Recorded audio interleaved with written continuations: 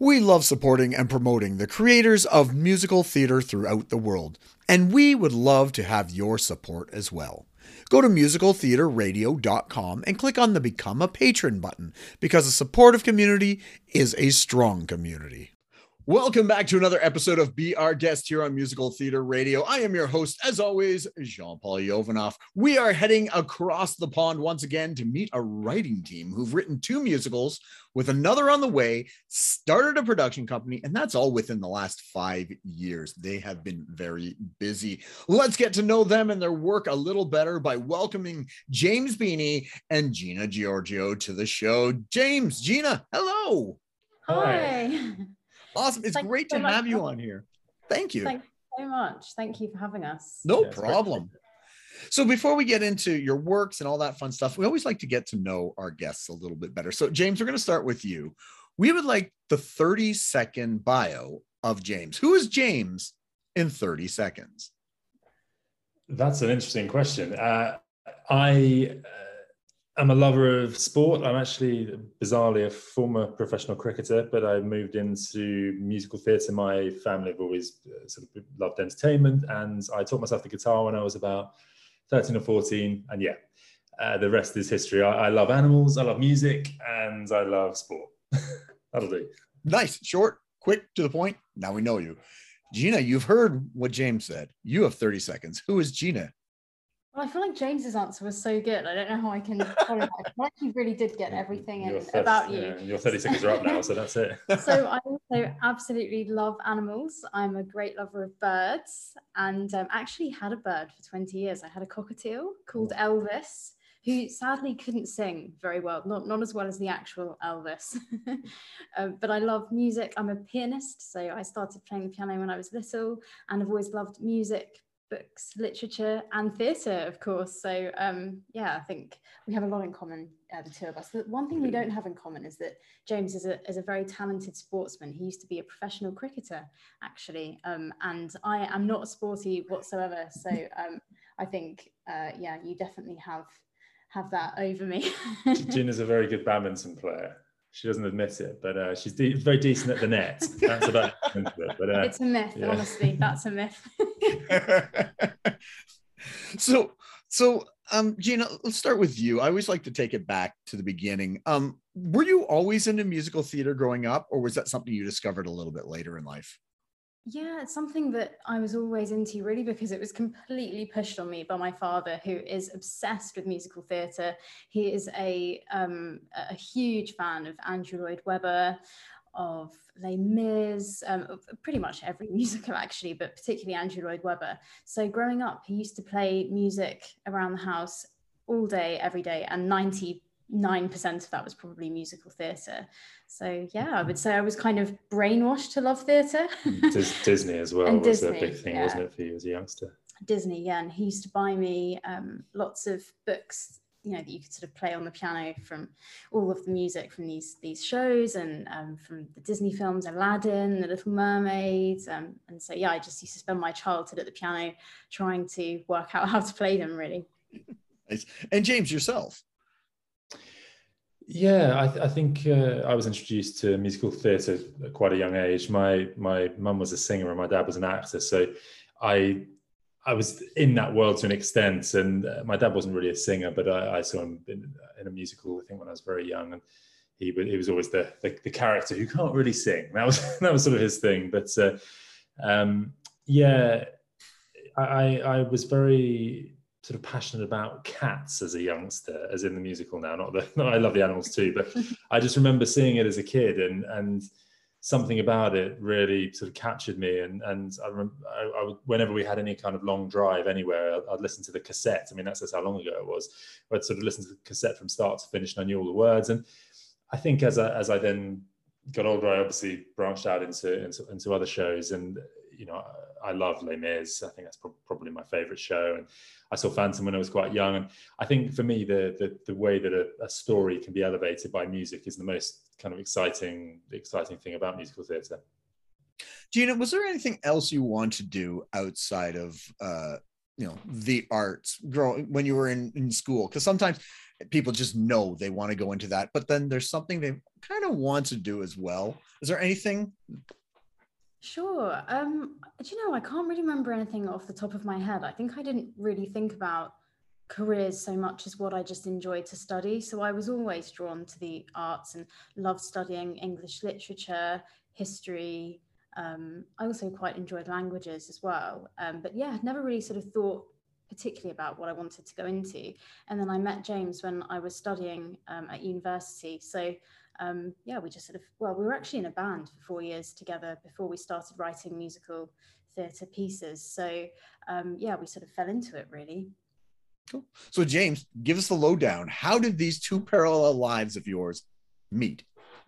It's a bit of an unusual mix, I suppose, but I grew up with cricket. I think that was introduced to me probably a little bit before music for whatever reason. I mean, obviously I listened to music, but I don't think I played any instruments at that point. And it was just something I was mainly a batsman, and it, for whatever reason, seemed to click with me at a young age. And I went to schools where sport was always seen as a major part of your sort of existence there. And it just seemed I was very passionate about it. I loved the game, and I really, really loved to bat. And so it felt like an obvious thing to sort of pursue.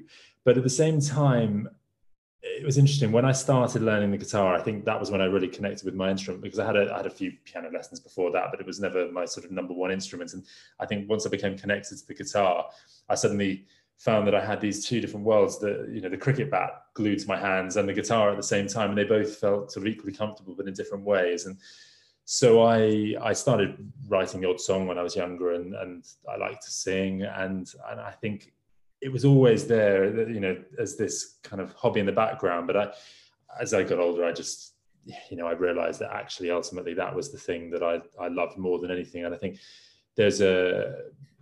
for me, the thing I love about music is the fact that you can create something that is completely original. You can any writer of any song, it's the same as writing, literature or whatever. You're creating something that didn't exist before. And that's a pretty exciting thing. So what was the band's name? What kind of music do we play? We were called Virgin Soldiers, and our music, I suppose, was kind of rock music, but we used to kind of describe it as rock music with string instruments. Acoustic, really. Yeah, acoustic rock, I suppose. We had strings in the band. We had a viola player, a cellist, and a violin player as well. So it slightly changed the sound, I suppose. I think everybody's assumption really used to be that it was folk, but actually that the songwriting wasn't that folky. So we never really found a way of describing it exactly. But yeah, I think acoustic rock is probably the closest we'll get.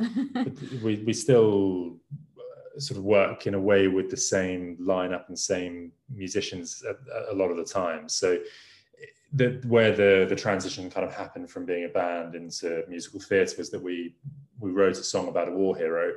And it was originally designed to be a song that we would sing with the group. But I don't know, there was something about this particular story that we sort of stumbled across about this war hero. It was a local man to us in Tunbridge Wells in Kent. And we just felt we had to do something more with it. And so we really started to develop the story. We started writing more songs, and before we knew it, we suddenly were in a position where we had about, I think, 14 or 15 songs, and we thought, what on earth are we going to do with these? Because we weren't really ready we didn't want to release an album at that point. It just didn't quite feel the right thing to do. And we'd been really building quite a decent following with the band through normal gigs and playing, sort of contemporary pop songs, I suppose you call them. And it was at that point that we decided, let's kind of create this concept performance, which I guess if it was a release, it would be a concept album. And it was a case of us playing the songs with our band. We sung as narrators. We had various people popping up on screens as narrators, and then in front of us on the stage, we had a cast of, I think, were there maybe 17 or 18, all sort of young local amateur performers, many school kids actually, who we trained over about a year and a half.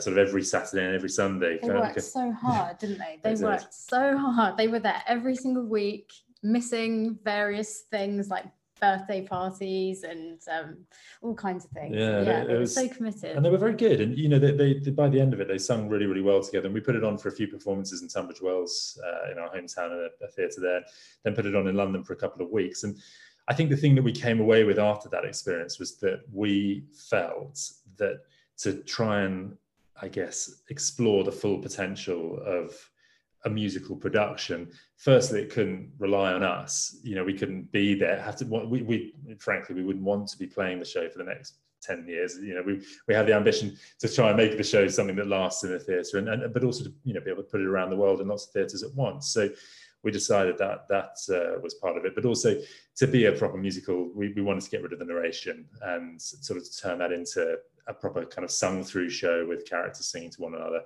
So it was at that point then that we really started developing it into the full show, which is now The Dreamers. So tell us a little bit about The Dreamers and the plot and the synopsis. So, as I mentioned just a moment ago about the war hero, it's a young man from Tunbridge Wells in the First World War. Was his father encouraged him to pull together a unit of men, essentially, to fight in the First World War, and the vast majority of them came from the same village, and they were sent to Gallipoli in Turkey. And on the way to Gallipoli, the ship that they were on, they turned the lights out in enemy waters, and about 40 minutes or so from the coast of Gallipoli, and another ship was heading in the opposite direction. It was actually another British ship. Yeah, exactly, an empty ship that they'd just sort of dropped off a load of troops on the beaches, and it was heading in the opposite direction, and they didn't see one another, and the larger ship crashed into the side of the ship with Reggie, who's the sort of protagonist, and obviously all of the other men on the ship, and they went down within 15 minutes, and 155 men were killed, pretty much all from this one village, including Reggie, who was last seen giving his life jacket to another man. He actually had the only life jacket on the ship, and so that was what that original song was about, that sort of moment of you know, not knowing what to do in that situation, and yet I guess his, you know, unbelievable sense of decency somehow came across him, and he was able to give a life jacket to someone else and save another man's life. You know, I guess the definition of self-sacrifice. And so that's the sort of outline of the show. But then within that, we've built up all the characters and the relationships. I guess it's really about what it is to, you know, to be a part of a group of people who love each other, and, you know, what it is to leave your family behind, and, you know, all the different emotions that are attached to war. Yeah, and the first song was called 8 p.m. because apparently what had happened was they managed to retrieve somebody's watch whose life had been lost in the accident, and their watch had stopped at about 8 o'clock. So they know that was sort of roughly when the accident had taken place. So that first song was called 8 p.m. And I suppose the thing that's a little bit unusual about our musical that's about war is there isn't actually any war in it. They never actually make it to the battlefield. Very interesting. Very cool. Gina, what was it like? You obviously were in a band, you were writing songs and things like that, but this is a whole different beast. You've moved into from a band writing to writing a musical with songs and everything that's intertwined. What was that like? Was that something that you found easy, or was it a little bit of a struggle because this is something new? Of course, yeah, it was quite daunting, and still is as well. I think when you embark on a musical, you know you're in for a lot of writing, a lot of lyrics. That seems to be the thing that you kind of, for some reason, although it's the same amount of music pretty much, it feels like, I suppose music has a more repetitive nature to it. So whereas lyrics, yeah, I suppose you have to write so many fresh lyrics, especially when it's a song through musical and all of the dialogue and conversation is told through lyrics as well. So it is really daunting. We sort of try to approach it a little bit like when we were a band, and just kind of take it song by song and move through the creative process sort of just by chipping away at the story. James, what was it like that moment when you've written the show, you got the cast, you got everything, and that first time you saw it on stage with everybody? Well, funnily enough, we haven't actually seen The Dreamers, because so the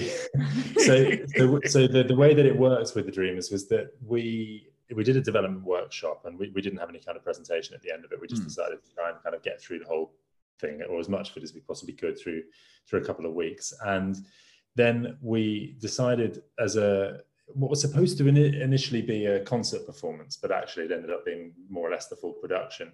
We turned Abbey Road Studios, the famous recording studios where the Beatles worked and that sort of thing, we turned it into a theatre. It was the first time ever that it happened in the history of the studios, which was really a lovely little piece of history, I guess, for us to have been a part of. And Studio One, which is the main space there, is where they record the orchestras for film and that sort of thing.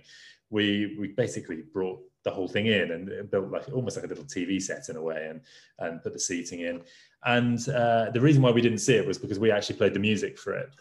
We decided it was a little bit, you can't not play your own show at Abbey Road Studios. It just felt it felt wrong not to be a part of it in that way. So we were sort of hidden away up in the darkness on a little balcony above, and played the music. So we've seen the footage back, but I suppose the one thing that I could probably say to answer the question would be the first day of the workshop, the first day of the development workshop, because that was very much for us, I would say, the first time where we were able to see our musical theatre sort of style creation on its feet. And we had Lee Proud there as a choreographer, our director Jean-Pierre Van der Spey, both of them there, and suddenly seeing songs come to life with a narrative element. I mean, that was really interesting, because obviously we feel, we sort of create a story for the characters when they're singing to one another, but often the songs are a little bit more generic. So for example, an ensemble song, there's one called the Dreamer's Anthem, which when we wrote it was very much a case of people singing about sort of national pride, going away to fight a war. And suddenly Lee, after a couple of hours, had the men all sort of doing a routine that I guess, what would you call it? Almost like a medical, before going to fight or before enlisting, and it was just amazing seeing that come to life. And I still remember that first workshop day really clearly, because and with real excitement, because it was quite surreal actually. Yeah, I think a moment for me that kind of that I remember really clearly was seeing the actors and actresses in their costumes for the first time, because I think it suddenly felt like these characters that had just existed in our heads were sort of really there, really present, and had really come to life. So I remember that feeling of being at Abbey Road, and we were in the cafe at Abbey Road, which is amazing actually. It's one of my favorite things about Abbey Road, just as a side note, because the food is really good and they have really charming photographs of all the kind of iconic people who have sat in the cafe and eaten before. So I remember being in the cafe, which is always just pleasant enough as it is, and then suddenly some of the actors came through in their costumes, and I just remember actually feeling quite moved by it, and really feeling like these characters who'd just been these abstract images in our heads had really come to life. So at that point, now you had the Dreamers under your belt. Now let's talk about Lady M. What was the impetus for that? What made you want to write that show? Well, I think so as we sort of put on this workshop performance of the Dreamers, we at that point were planning to sort of plow on and put it on for a full run in a theatre. And it wasn't, we started building momentum towards that. And then, of course, the pandemic happened. And so we were left in a situation where I guess we suddenly had a lot of time that we wouldn't have otherwise had. And, we had in our minds that we wanted to write a new show. And we'd been starting to, we'd been sort of going back and forth about what that might be. And I think we'd already decided that we wanted it to be based on some sort of classic kind of literature, whether that would be a novel or a play. And Shakespeare, I guess, it's one of those things you just sort of keep coming back to. And I think what really appealed to us about Macbeth is that obviously it's such a dark tale, and in some ways it maybe doesn't necessarily feel like the most obvious choice for a musical, but because our style tends to be writing a World War I show, I suppose it's not satirical at all. There were sort of light moments in the Dreamers, but we love to write stuff that's gritty and serious, and we want to stir people. And so, for me, on a personal note, I love the idea of that, and the Witches as well. Trying to get to the bottom of what they would be musically, it offered a lot of potential, I think. Nice. And so where are we with the process of Lady M? Is it got a full production ready to go? Is it still in workshopping? Tell us a little bit about that. Yeah, it's still in development. We have done one, and I would say 1.5 workshops. But the first workshop we had to close because quite a few of us got COVID. It was right in the sort of Omicron phase. So that was really frustrating, but we did another workshop earlier this year with our cast and creative team. And now we're just sort of making some tweaks to the script and music. We're actually rewriting one of the songs. It's just us probably faffing around a bit now at the last minute. Just sort of changing things that might not need to be, but just why not? Yeah, and I think one of the main things we're really working on at the moment is Lady Macbeth's presence throughout the story, because obviously being Lady M, it's we are putting the focus on her. And whilst we tell the actual story of Macbeth with a few tweaks here and there, we are also we sort of built in a backstory of Lady Macbeth based on one particular line in the sort of final act of the play. And so I won't say what it is because I don't want to sort of spoil the story too much, but but we have had to, well, I say had to, but we've chosen to create an original kind of backstory for her, which ties in with everything. And I guess it explains why she is the way she is.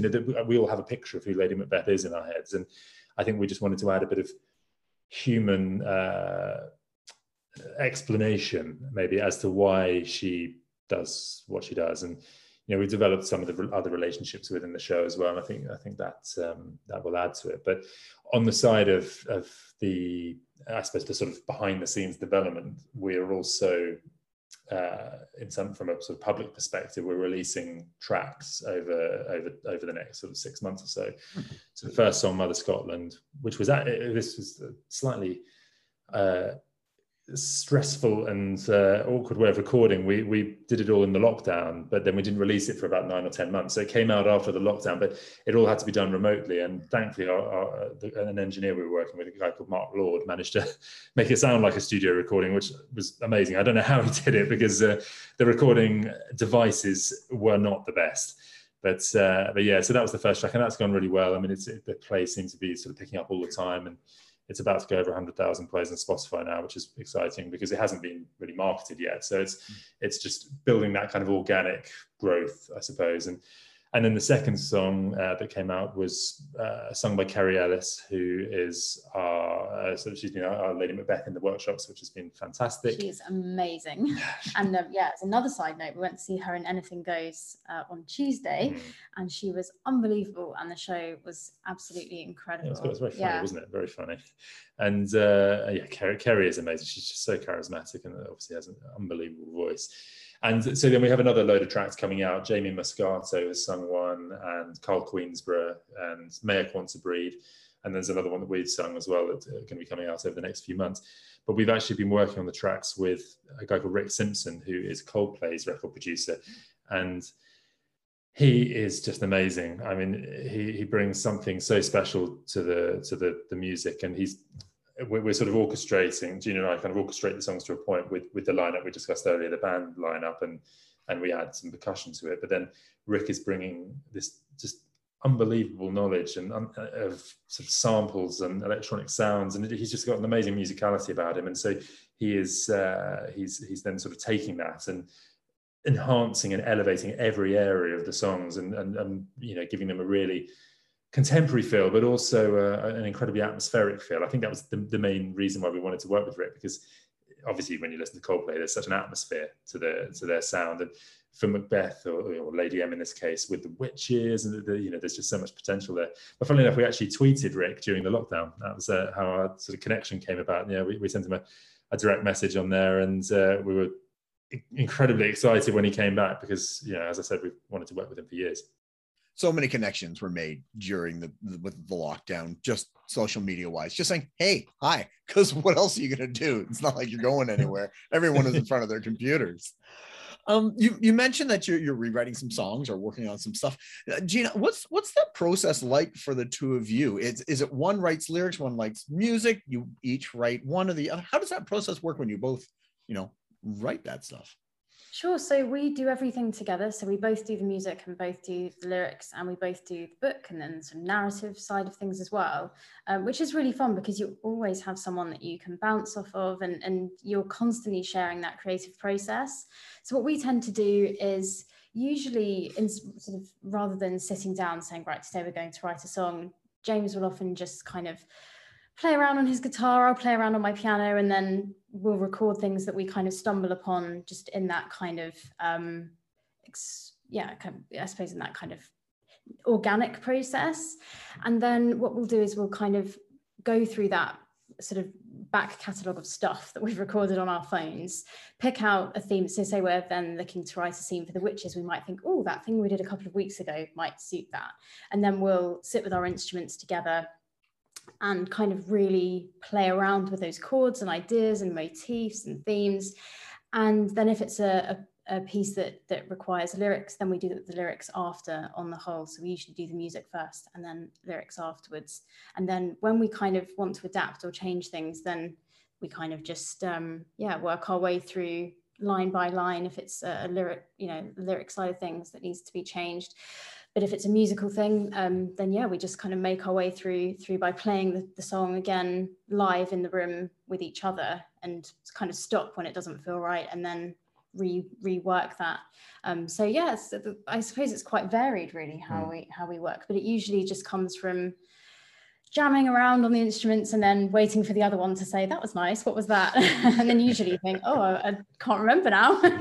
We very often have melodies and harmonies before we have lyrics as well. So, I mean, I think musical theatre has slightly changed our working process, because with a band, it would always be that all the music would come first. But we definitely now sometimes go into things knowing we need a particular theme or a particular feel. And we know, at this point, so-and-so has to sing a song that has this kind of feel. So there's a little bit more, obviously, of an inspiration coming from the story. But a lot of the time, again, these sort of organic kind of, I suppose it's improvising in a way, when we'll be playing chords and the two of us, because obviously I sing with a male register and Gina sings with a female register, which is quite useful as well for musical theatre, because especially with the ensemble songs, we're able to kind of sing the parts, work out where we want our harmonies to sit, and we'll usually write sort of third and fourth harmonies, kind of layering them on top of that. But the process this time around has been interesting, because we bought a few little bits of recording equipment just so we could do things at home during the lockdown, which was something we'd never done before. So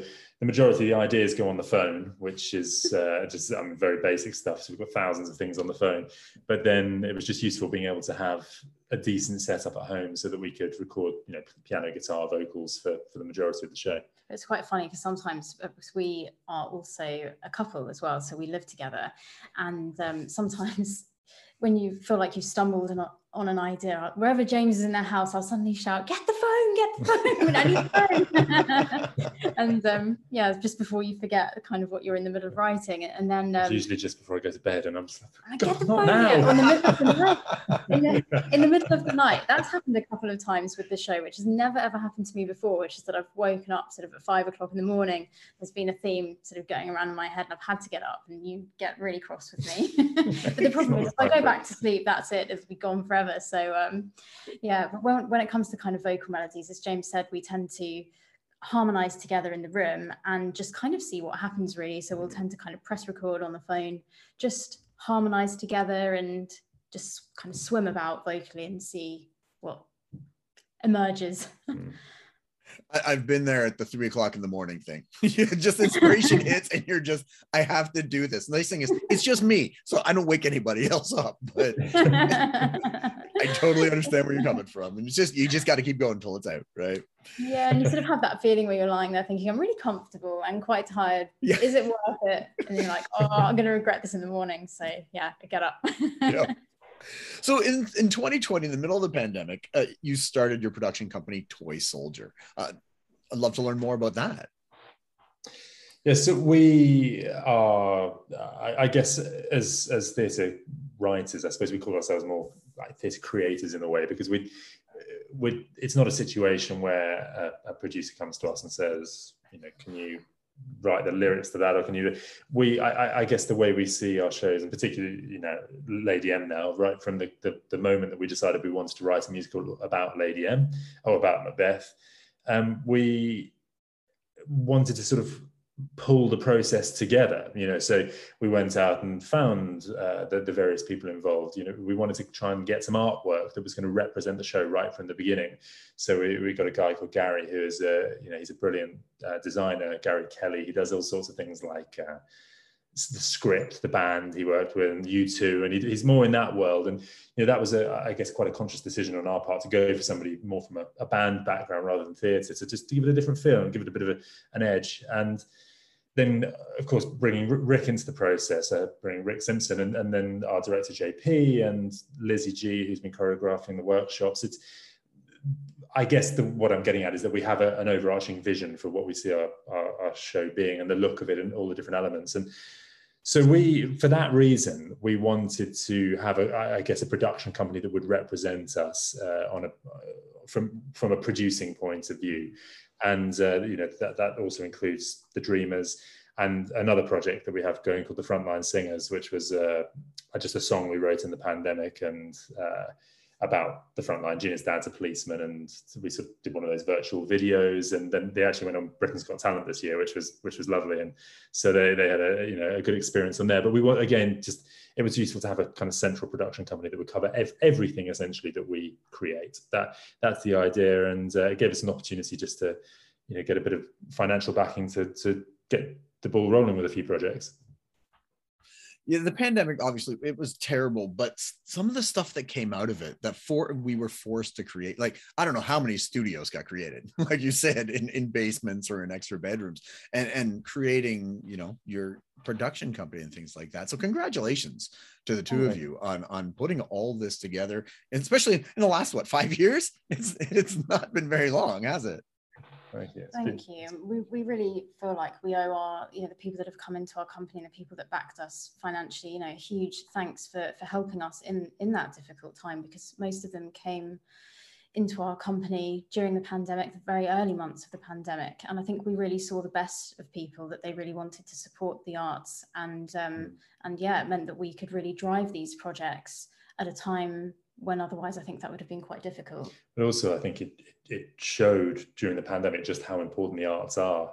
I know, obviously, you know, everyone was living at home watching Netflix all the time. We realized just how, you know, what a significant part of our lives the arts sort of provide. And also, you know, missing out on live experience, that was such a major thing for so many people. So I think it's in a lot of ways now we are kind of getting back to some kind of normality. It feels very exciting to see where, you know, live performance can go.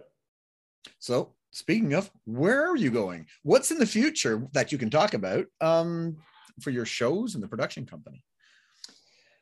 So our major focus at the moment is Lady M. From a musical theatre perspective, we're really excited about the way things are going with the developments. As I mentioned earlier, the main sort of public thing that people will see over the coming months will be the release of the various tracks that we've been working on with some great singers. They were all recorded at Abbey Road as well, so that, you know, we've worked with some really top engineers. And the show itself, we hope there'll be some version of it in 2023. We're sort of starting sort of various talks with various people. I can't really say too much at the moment, but yeah, it's some exciting things are definitely happening behind the scenes. And I mean, it's quite possible we might do another week or two of workshopping just to keep developing it, because it's, you know, musicals, especially something with an epic kind of story like this, they are a major undertaking, and you know, you need the time to, whether it's going through the story or working out, you know, the choreography for scenes, because we'll have quite a probably some medium to large size cast for this as well. So, you know, a lot of time will need to go into making sure that it looks and feels right. But yeah, so Lady M's going well. And the Frontline Singers, I mean, it's a separate project, but actually it sort of relates to musical theatre, because we had three people as a part of the group who were West End actors, who there's Paul Wilkins, Sam O'Rourke, and Devon Elise Johnson, who actually worked on the front line during the pandemic. So we felt there was a really sort of lovely kind of tie-in there, and those guys all appeared on Britain's Got Talent with the group, and we've got a single coming out in about a month, I think. It's September the 9th, which is Emergency Services Day. It's Strange Old World. It's the song they sang in their audition on BGT. So it'll be the first release by the group. And we're just really excited to keep moving that forward as well, because it has a really nice community feel to it. And I think there's potential to involve other actors, for example, in the future, because so many of them do key worker jobs in between acting jobs. So how do people get to know you better? Is the website and social media? How can they get to know you? Yeah, our sort of production company site is toysoldierproductions.com, which is very easy. And the bulk of the material online, Lady M Musical is the sort of main tag or handle, whatever you call it these days. That's at Lady M Musical. That's all over the place. But also we have an at Beanie Giorgio page on everything as well. So that's kind of our writing thing, our kind of central page. But Beanie Giorgio is not the easiest thing necessarily to spell, but I think if you get the Beanie part right, which is BEENY, I think the next bit probably follows on from there. Nice. James, Gina, thank you so much for coming on today and introducing myself and the world that might not know who you are to your shows and what you've been doing. And congratulations on everything there. Thank you so much. And thank you so much for having us. It's been really fun chatting it all through. And thank you. Thank you so much. Before we go, I always ask my guests 3 questions. There's no right or wrong answer, but people are judgy, the listeners. They might judge you. I won't, but yeah, they might. So just to let you know. So an easy first question. Here we go. Question number 1. What creator or team within musical theater has had a great influence on you? Now, it could be a composer, lyricist, director, producer, actor, even stage manager. Could be somebody famous or not famous, like a teacher. Is there anybody in musical theater, the musical theater world, that's had a great influence on you? Yeah, so I'm going to say Sir Tim Rice. Oh, interesting. Yeah. And I was going to say Cameron McIntosh. So nice. Yeah, I love Tim Rice. I think his lyrics are just so consistently clever, witty, so musical. He is an absolute hero, and we had the absolute honor of meeting him a few years ago. And yeah, I was very starstruck. You know what? Perfect answer. I'm going to give you extra half point because you said Tim Rice. So 1.5 points for the first question. Awesome. Question number 2. Beautiful Game is about football. Lysistrata Jones, basketball. Damn Yankees, baseball. Is there going to be Bowler the Musical coming up anytime soon? Well, I'm more of a batsman, so if it was going to, so probably not for that reason. I feel like Batsman the Musical might sound a bit like something. Exactly. Right, that's why I went with Bowler. Yeah, I think it's probably unlikely. I think it's not dark enough for us. I mean, we could tell a really dark cricket tale. They do exist. So nothing in the horizon right now, but it's in the back pocket that might happen. You never know. It's good to have the option, isn't it? To think, I could sort of be the consultant at least. I'll let you write one. If the game is anything to go by, it'd have to be about an 8-hour musical, I think. Yeah. I've sat watching 5 days. Yeah, I've sat watching many a long. James always laughs at me because I say the wrong thing. Should I say match or game? If I were to match say is match, better, but game works yeah. too. Yeah, it's fine. Okay. He tells me off if I use the wrong terminology, and cricket has a lot of terminology. You know what? I discovered cricket, I don't know, about 10 years ago, and I loved watching it. For beginning, I didn't understand a thing about it, but as I watched it, I was like, okay, I get this now. It's actually quite popular. Yeah. It's as popular in Canada. when I was at university, I remember that we had one of the Canadian international players at the university playing, and it's it is a great sport. It's getting more and more popular, I think, because of the shorter versions of it. That's definitely helped that people don't have to be there for 5 days. Yeah. I've really got into it. I didn't know anything about cricket before I met James, and he's tried to teach me the rules. I feel like I'm getting to grips with it now, 12 years later. But it is an amazing sport, really engaging and yeah, loads of twists and turns as well. I love it. But not great for a musical. No. Well, then as a follow-up, how about badminton the musical? Since Gina, you're so proficient at it. Exactly. Yeah. Oh gosh, this is oh no, this is going to stick now. I'm terrible at badminton. Just for the record, terrible at all sports. Correct answer so far. Another point for question number 2. All right, question number 3, the one they might judge you on. I don't know. We'll see. Food in the theater or cell phones in the theater? Which is worse? Well, I think if one is eating food but quite discreetly, then I think that's the better option. I think it's harder to be discreet on something that lights up. Yeah, there is no place for a phone in a theatre whatsoever. The phone should be turned off and put in the bag. Do you know what though? I did have the thought the other day when we went to see Kerry that I wonder if there should be a point at which it's suddenly okay, like to film the they do that. Yeah, lots of shows do that. Okay. Yeah, but that's encouraged. But during the show, you can't be. I mean, the idea of somebody sitting there with the light shining on their phone is ridiculous. Or imagine taking a call in the theatre. Well, the other reason I was thinking it was when we went to see the guy who's playing, who's been playing Macbeth in our workshops, has been on as Hamilton for the last year over in the West End, and he was unbelievable. We went to see his last show. And the moment at which he comes out and says his name, Alexander Hamilton, I won't try and say it because I feel like I won't do it justice. But when he comes out and sings that, the applause, because it was his last show, was going on and on and on. It was amazing. The atmosphere was incredible. And I so wanted to get my phone out and film it. I think some people managed to capture it. But that was one of those moments where I thought, I'm not going to do it. But I kind of wish I had been able to, because it was just incredibly magical to see him getting that support. I reckon the applause, the applause was just, oh my God, it was just going on and on and on. It was amazing. But on food, obviously depends what it is. Sushi, definitely not. The hot dog, probably not. That's not great either. But there are some, a boiled sweet that you've sort of carefully unwrapped before the beginning of the show that's going to last through the first act. I'm okay with that. I had a guest tell me that somebody brought in a bucket of chicken to a show, and I was like, what? Like, it's not loud, but the smell would be. And your hand, what are they doing with their hands? I have no idea. Like, it's weird. That's really bold, isn't it? That's not just like I've brought in some sweets and I'm just going to softly dip in and out. That's bold. That's a meal. I assume when you say that we're going to be judged on this question, I can't imagine that the chicken bucket person is going to be listening to the show. So I would assume you're on the right side of this argument. I think we'll be okay. Your answers were perfectly fine. I would have also accepted they're both terrible.